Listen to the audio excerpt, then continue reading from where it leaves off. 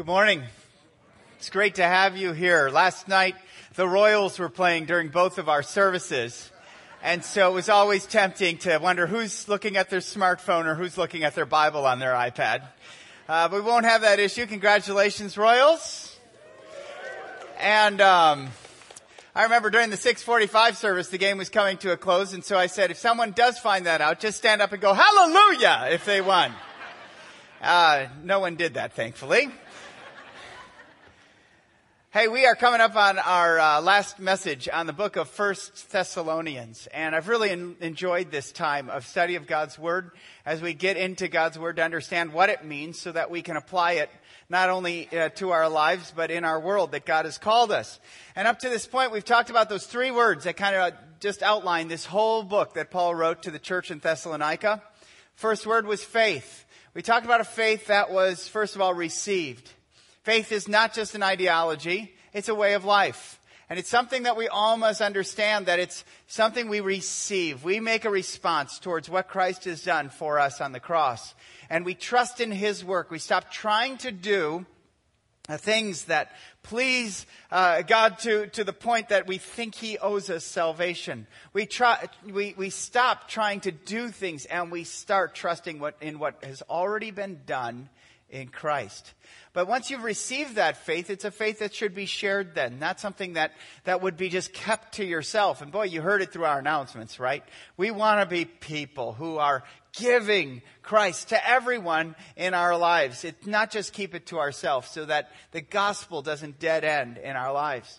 Then we talked about love, and we talked about a passionate love for God and for others, and a love that was pure. One that wasn't focused on lust to get, but to love, to give, to show up and give rather than expect people to give. And then hope. We looked at an informed hope, a hope that is ready for the return of Christ, and a hope now that's engaged. Boy, it's important to be engaged, to not be neutral towards hope, right?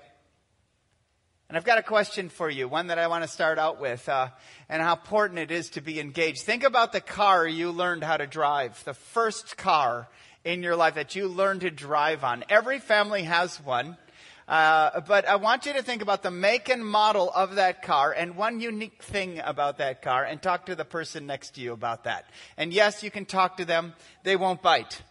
Talk about the make and model and one unique thing about the car you learned how to drive. Go ahead.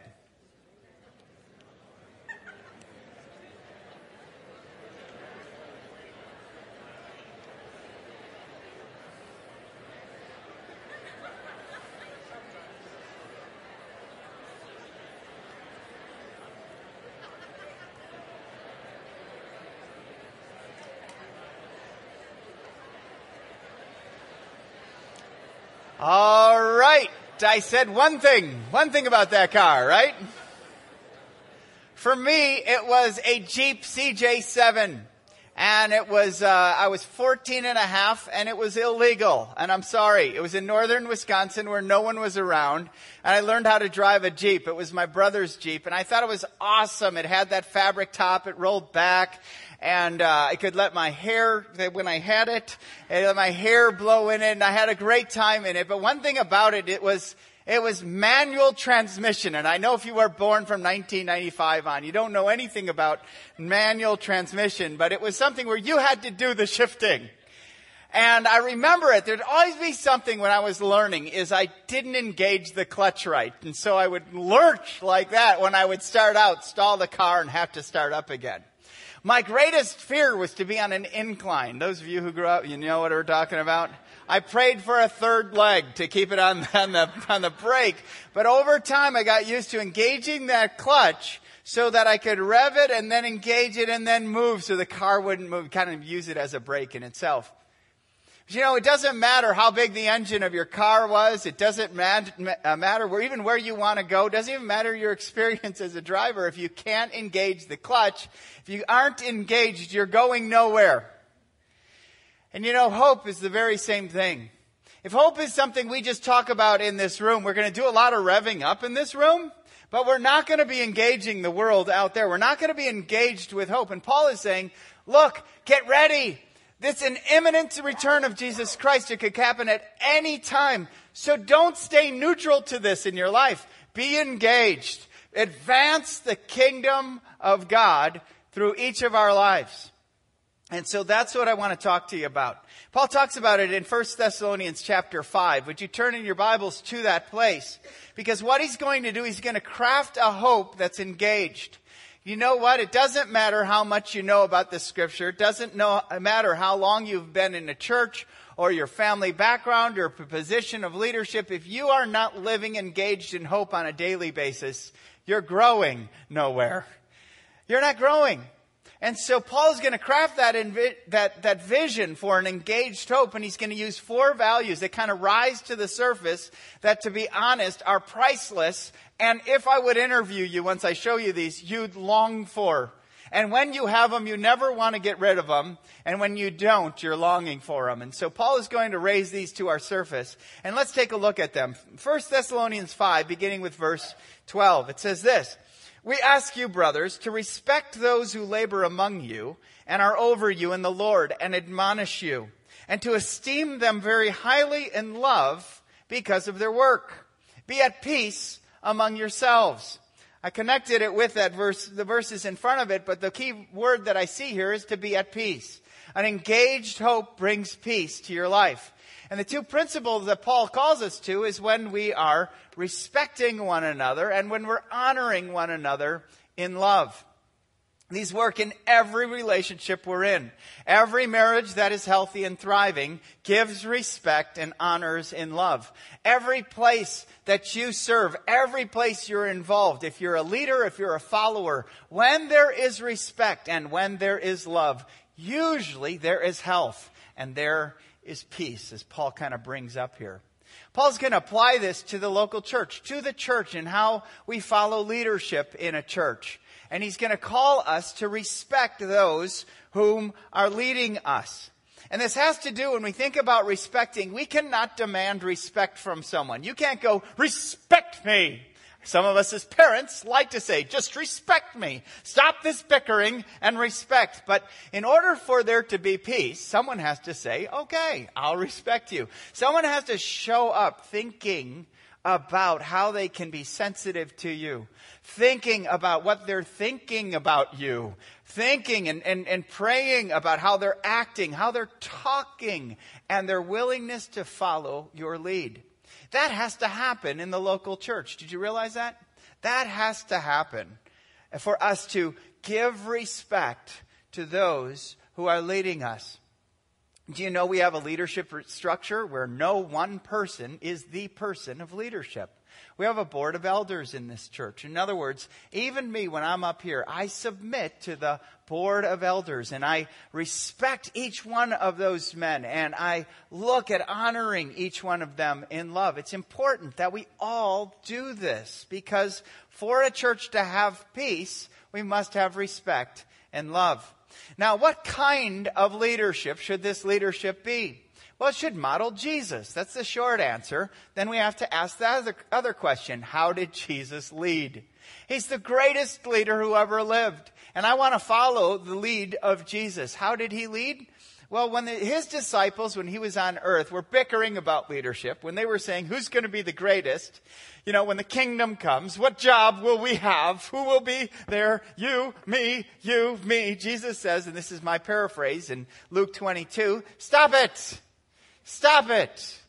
Don't lead like this world. This world leads so that whoever's leading is the main beneficiary, is in the greatest power and is the greatest position. And boy, if you live in this world and you work in this world, you know whatever field it is, education, politics, business, whatever it is, law, where it's all about getting power, it's all about position. But Jesus says in Matthew 22:26, not so with you. Rather, let the greatest among you become as the youngest, and let the leader as the one who serves. So Jesus crafted a servant leadership perspective on how we lead.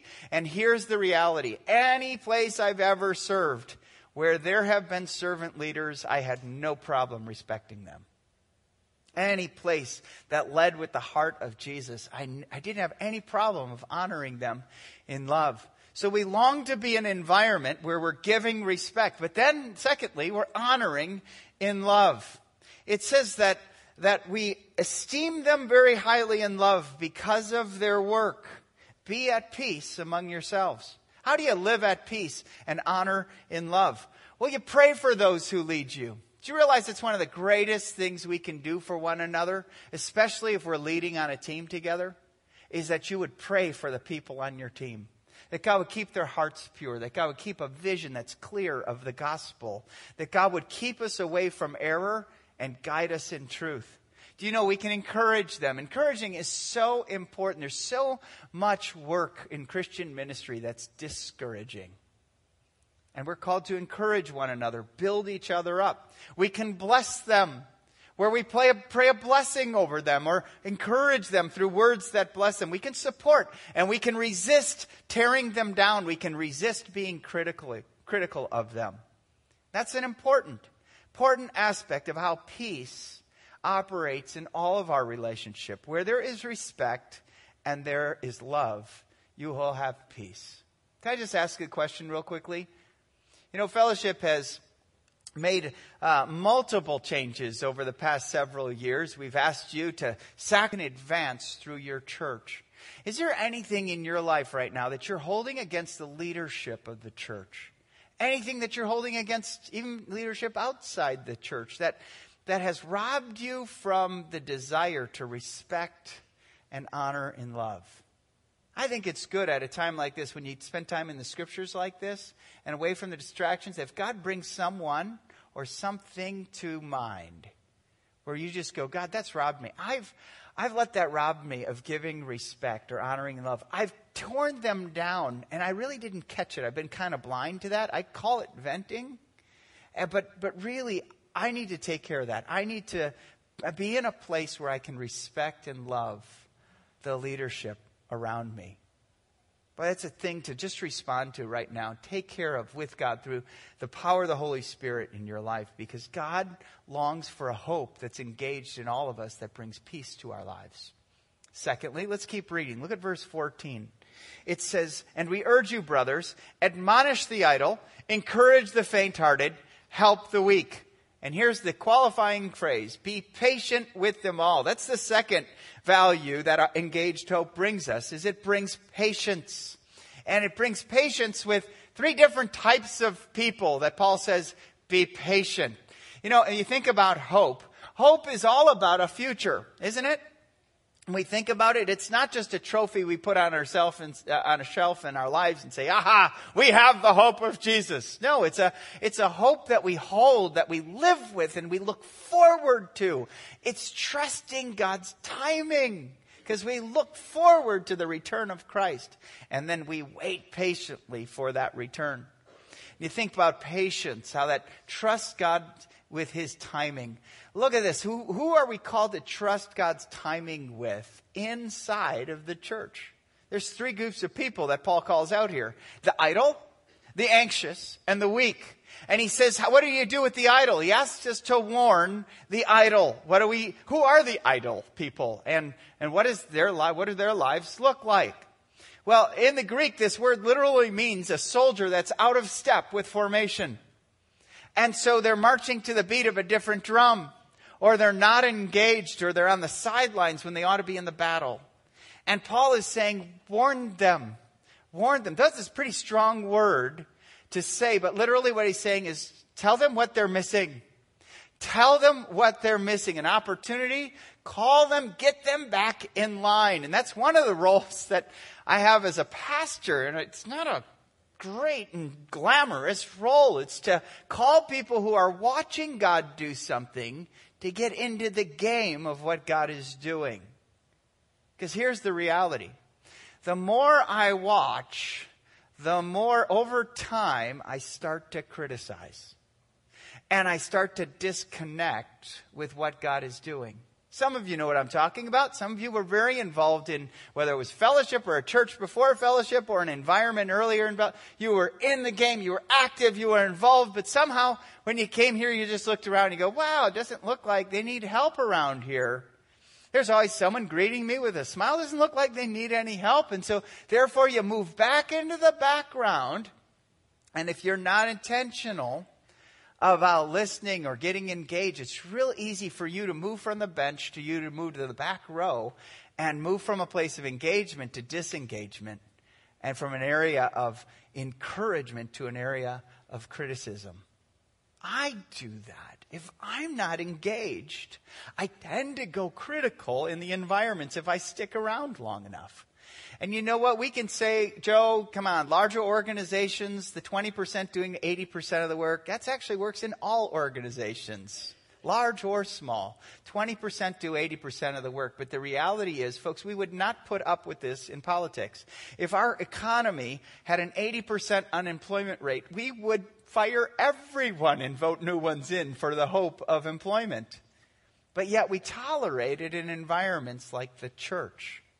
If you've been here and you've just kind of been watching, it's now time to admonish you to get engaged. Move from idleness to action and live the hope that you have. Because here's the deal. It's rare that you'll grab a hold of hope when you're disengaged. So get in the game. Secondly, the anxious. What are we called to do with the anxious? Well, it says encourage. Encourage the faint-hearted. And basically those who worry, those who are anxious, those who fear, so that moves them to a place of despair. In other words, no hope. And a no hope life tends to be into a swirl of disengagement. Why did the church in Thessalonica struggle with this? Well, literally, Paul, we see in Acts 17, runs for his life because he was persecuted in this town. His life was going to be taken from him. He ran away. And they were in affliction. They were suffering for their faith. And so there were some who were really afraid of believing in Christ. Of those who had came to Christ, but then or their loved ones were arrested. Or they personally were being persecuted. Wouldn't you fear if your faith was on a line of you being physically hurt and persecuted? Yes, we all would. And the church right now outside of the United States that is persecuted in these environments, they do fear. And Paul says, come alongside them and encourage them. But we don't deal with being anxious. We live in the United States. We have so much more than everyone else. We shouldn't fear anything. We have a pretty good military, best in the world. We have a really pretty stable economy compared to the rest of the world. We shouldn't fear. You have no reason. We are strong in ourselves. No. If you would look at the number one diagnosis in junior high, in high school, in college, in everyone, it's fear. We deal with anxiety issues all over the place. And if they're dealt in isolation, you're going to be disengaged from hope. That's why the church is called to come alongside those in their worst moment of fear and anxiousness and come along and say, let me encourage you. I'm with you. Remember, the number one command of Scripture is do not fear. Why? Because I am with you. Earlier, Paul said in this book, he said, and so we will always be with the Lord. Life, death, nothing to fear. Nothing can separate us from the love of God. We need people to remind us that. You realize it's one of the reasons we gather together is to encourage one another, especially encourage those who are anxious. And then help the weak. Who are the weak? And basically Paul is saying those who fall at times of temptation. Those who would like to live for Christ, but find themselves falling to sin, privately or publicly. And he asks implicitly in this statement, should the church be for only the strong or for the weak? And he says, no, everyone. Everyone. You don't dress yourself up and get to church once you've cleaned up your act and that makes you acceptable in a room like this. No, I know that many, if not all of us, have areas in our lives that we are weak in, that we need help. And the church is here to come alongside and give a help and a hope to everyone through Jesus Christ. We're called to do this. Now, look at the guiding phrase. He said, be patient with them all. Now, I've been in ministry for 20 years, and I can tell you, I can list people who have really frustrated me. And some are idle, some are fearful, and some are just plain weak. And there's a tendency, especially if you view yourself as stronger, to criticize the weak. And if you have, it's easy, like even if there's a bunch of babies around you, to be sick and tired of doing diapers all day. You just want everyone to grow up, okay? And I know the heart of parents when your child is like that. But here's the qualifying phrase, folks. We have to trust that God is at work in His church. And I have to trust that God is at work in you. And sometimes there's some resistance within you to the work of God. And I have to trust that over time, it's better for you to stay with us for the opportunity of the gospel advancing in your life and the goodness of God advancing and the character of God advancing in your life, rather than just say, leave. Okay? Because in all these, it's easier to say, hey, get on board. Just get on board. Or stop being afraid. Or grow up. But Paul says, be patient with them all. Keep calling the idle. Keep encouraging the anxious. And keep helping the weak. But be patient in doing that.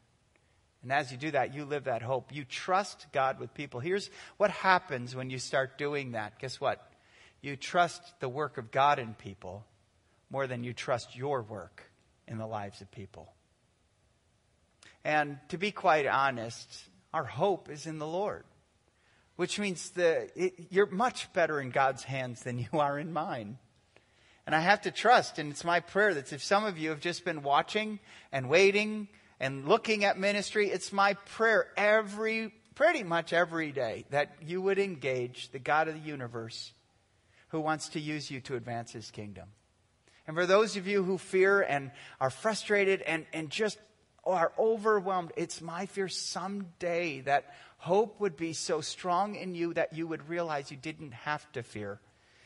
And for those who keep struggling with the same sin that even frustrates you, why am I continuing to do this? It's my prayer and patience and hope in the Lord that someday you will trust God more than trusting yourself with that sin. Hope engaged brings patience. Let's keep reading. Look at verse 15. It says, see that no one repays anyone evil for evil, but always seek to do good to one another and to everyone. Literally inside and outside of your church.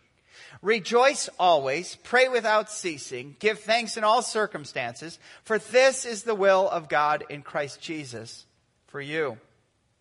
Look at this. What Paul is going to call us to beyond peace and patience is persistence.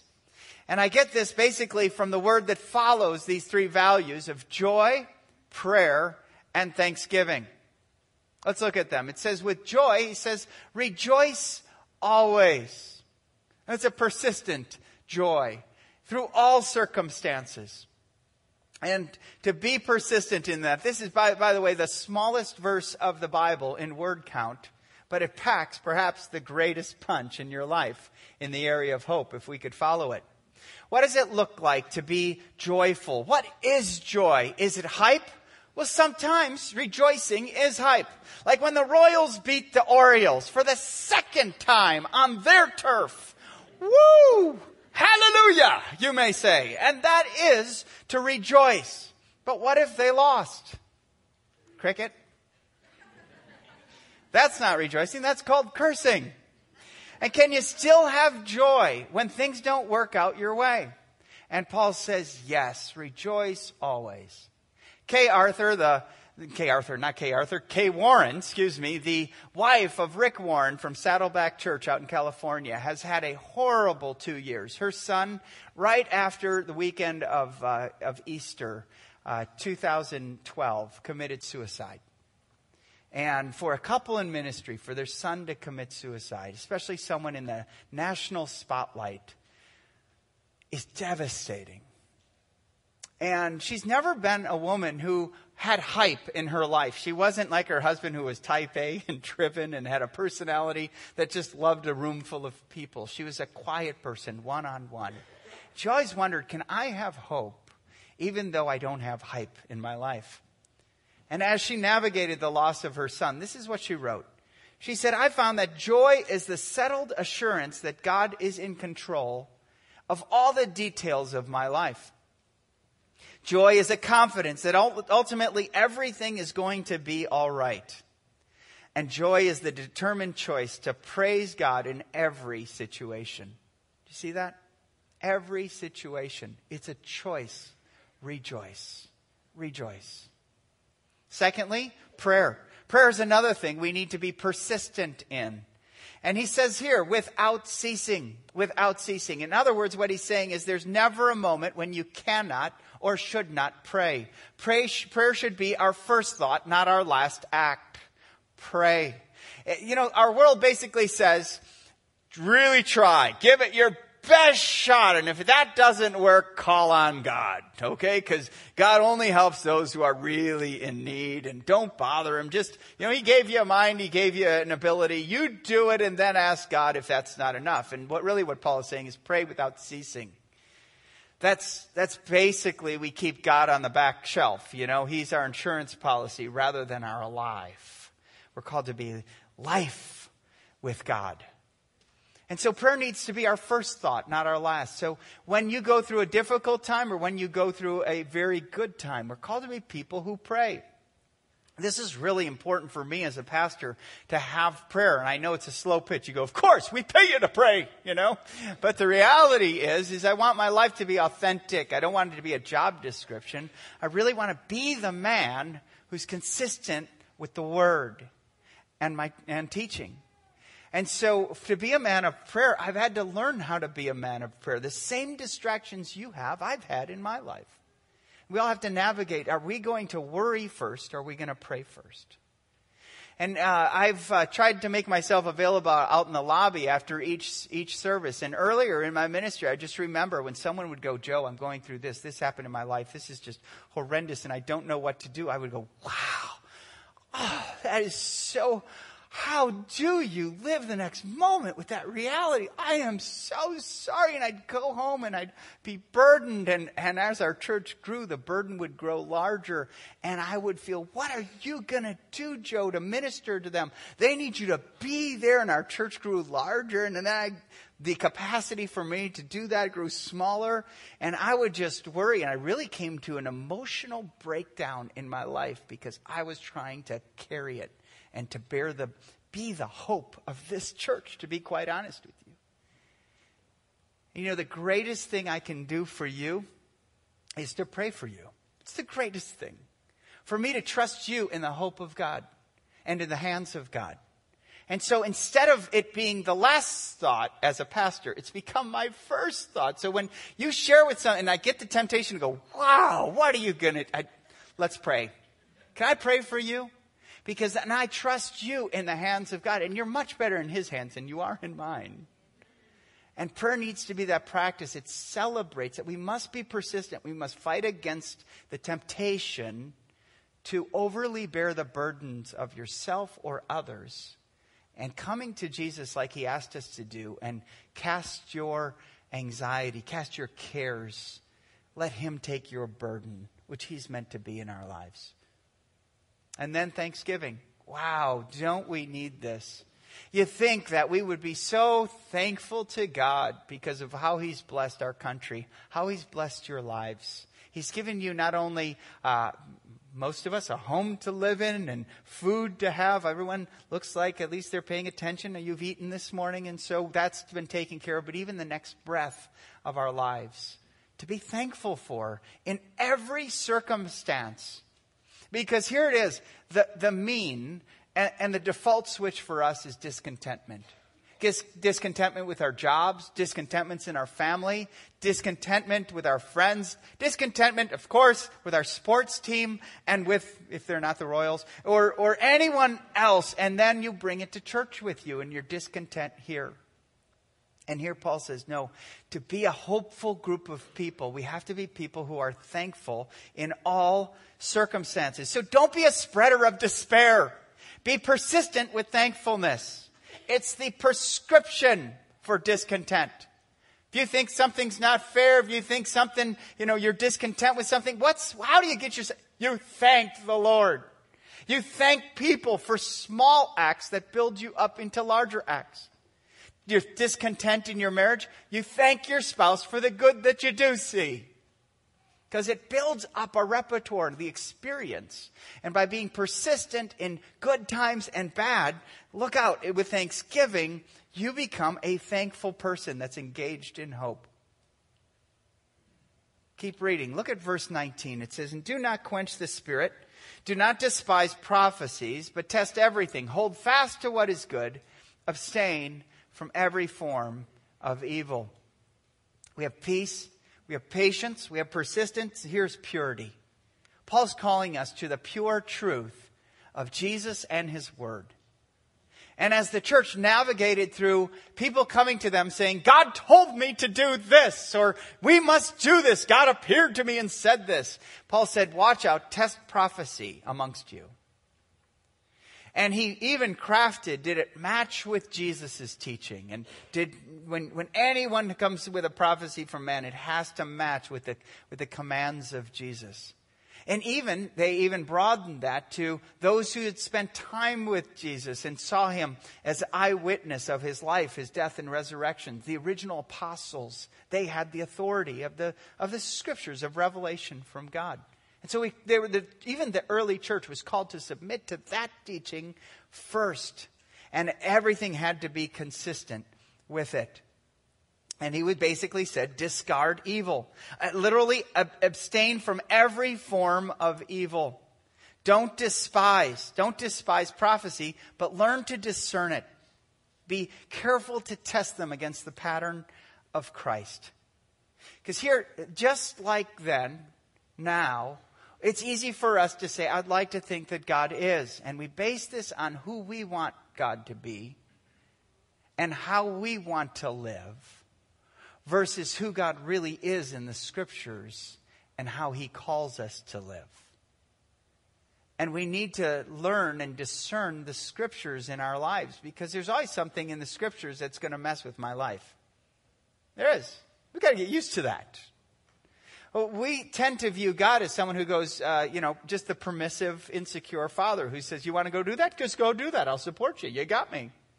And really, we have a Heavenly Father who loves us far more than we'll ever know, but who's also truth and righteousness and just, and whom we're accountable to. He loves us completely, even as He knows everything about us. Chooses to love us anyway. So we need to understand what evil is in our lives and discard it. But we also need to hold on to what is good. Literally, hold fast to the good. So as you discern truth in your life, there's going to be counterfeit. And you need to learn how to turn from the counterfeit to the reality of the truth. Can I ask you real quickly, is there anything from the truth of God's Word, is there anything in your life that's robbing you from the purity of God's truth? Is there anything just in the back or in the front of your mind that you go, I'm living out of obedience to that? You know, as God reminds you of that as you go before God's Word, it's time for you to go, whoa, I got to discard that so I can cling to the goodness of God in my life. Now, let's put these back up on the screen because a hope engaged brings peace and patience, persistence, and purity. If you have these things, guess what? Your chances are you're living with this hope. You are living with this hope. And when you are a person who trusts God in your relationships, guess what? You're going to respect and you're going to love, and that result is peace. When you're a person who's trusting God in His timing to work and to transform in other people's lives, not just your own, you're going to develop patience. When you're someone who is joyful and looking for opportunities to pray and even to be thankful, guess what? Persistence is going to be there. Your hope is going to be played out in every one of these values. So, what I want you to realize is this is the work of God in your lives. This is what God wants to do in all of us. He wants us to have a hope that's engaged, that's living, looking forward to His return and living every moment with the hope we have in Christ. So what I want to do as we close our time in the Word is I want everyone to stand, if you don't mind. And I want to pray a blessing over you, which are literally the words of Paul to his church in Thessalonica, the church he started and the church that he was concerned about. And he wondered if they were surviving, and Timothy gave him the report, Paul, they're thriving. And so this was his prayer to them. This is what he called out of them in response to a faith, a love, and a hope that they had in Christ. And I want to pray this for you. And as you receive this, make your life available for an engaged hope that moves from this room out into a world that is in despair without Jesus. You have that hope. Live that hope. And now may the God of peace himself sanctify you completely. And may your whole spirit and soul and body be kept blameless at the coming of our Lord Jesus Christ. He who calls you is faithful. He will surely do it. Amen.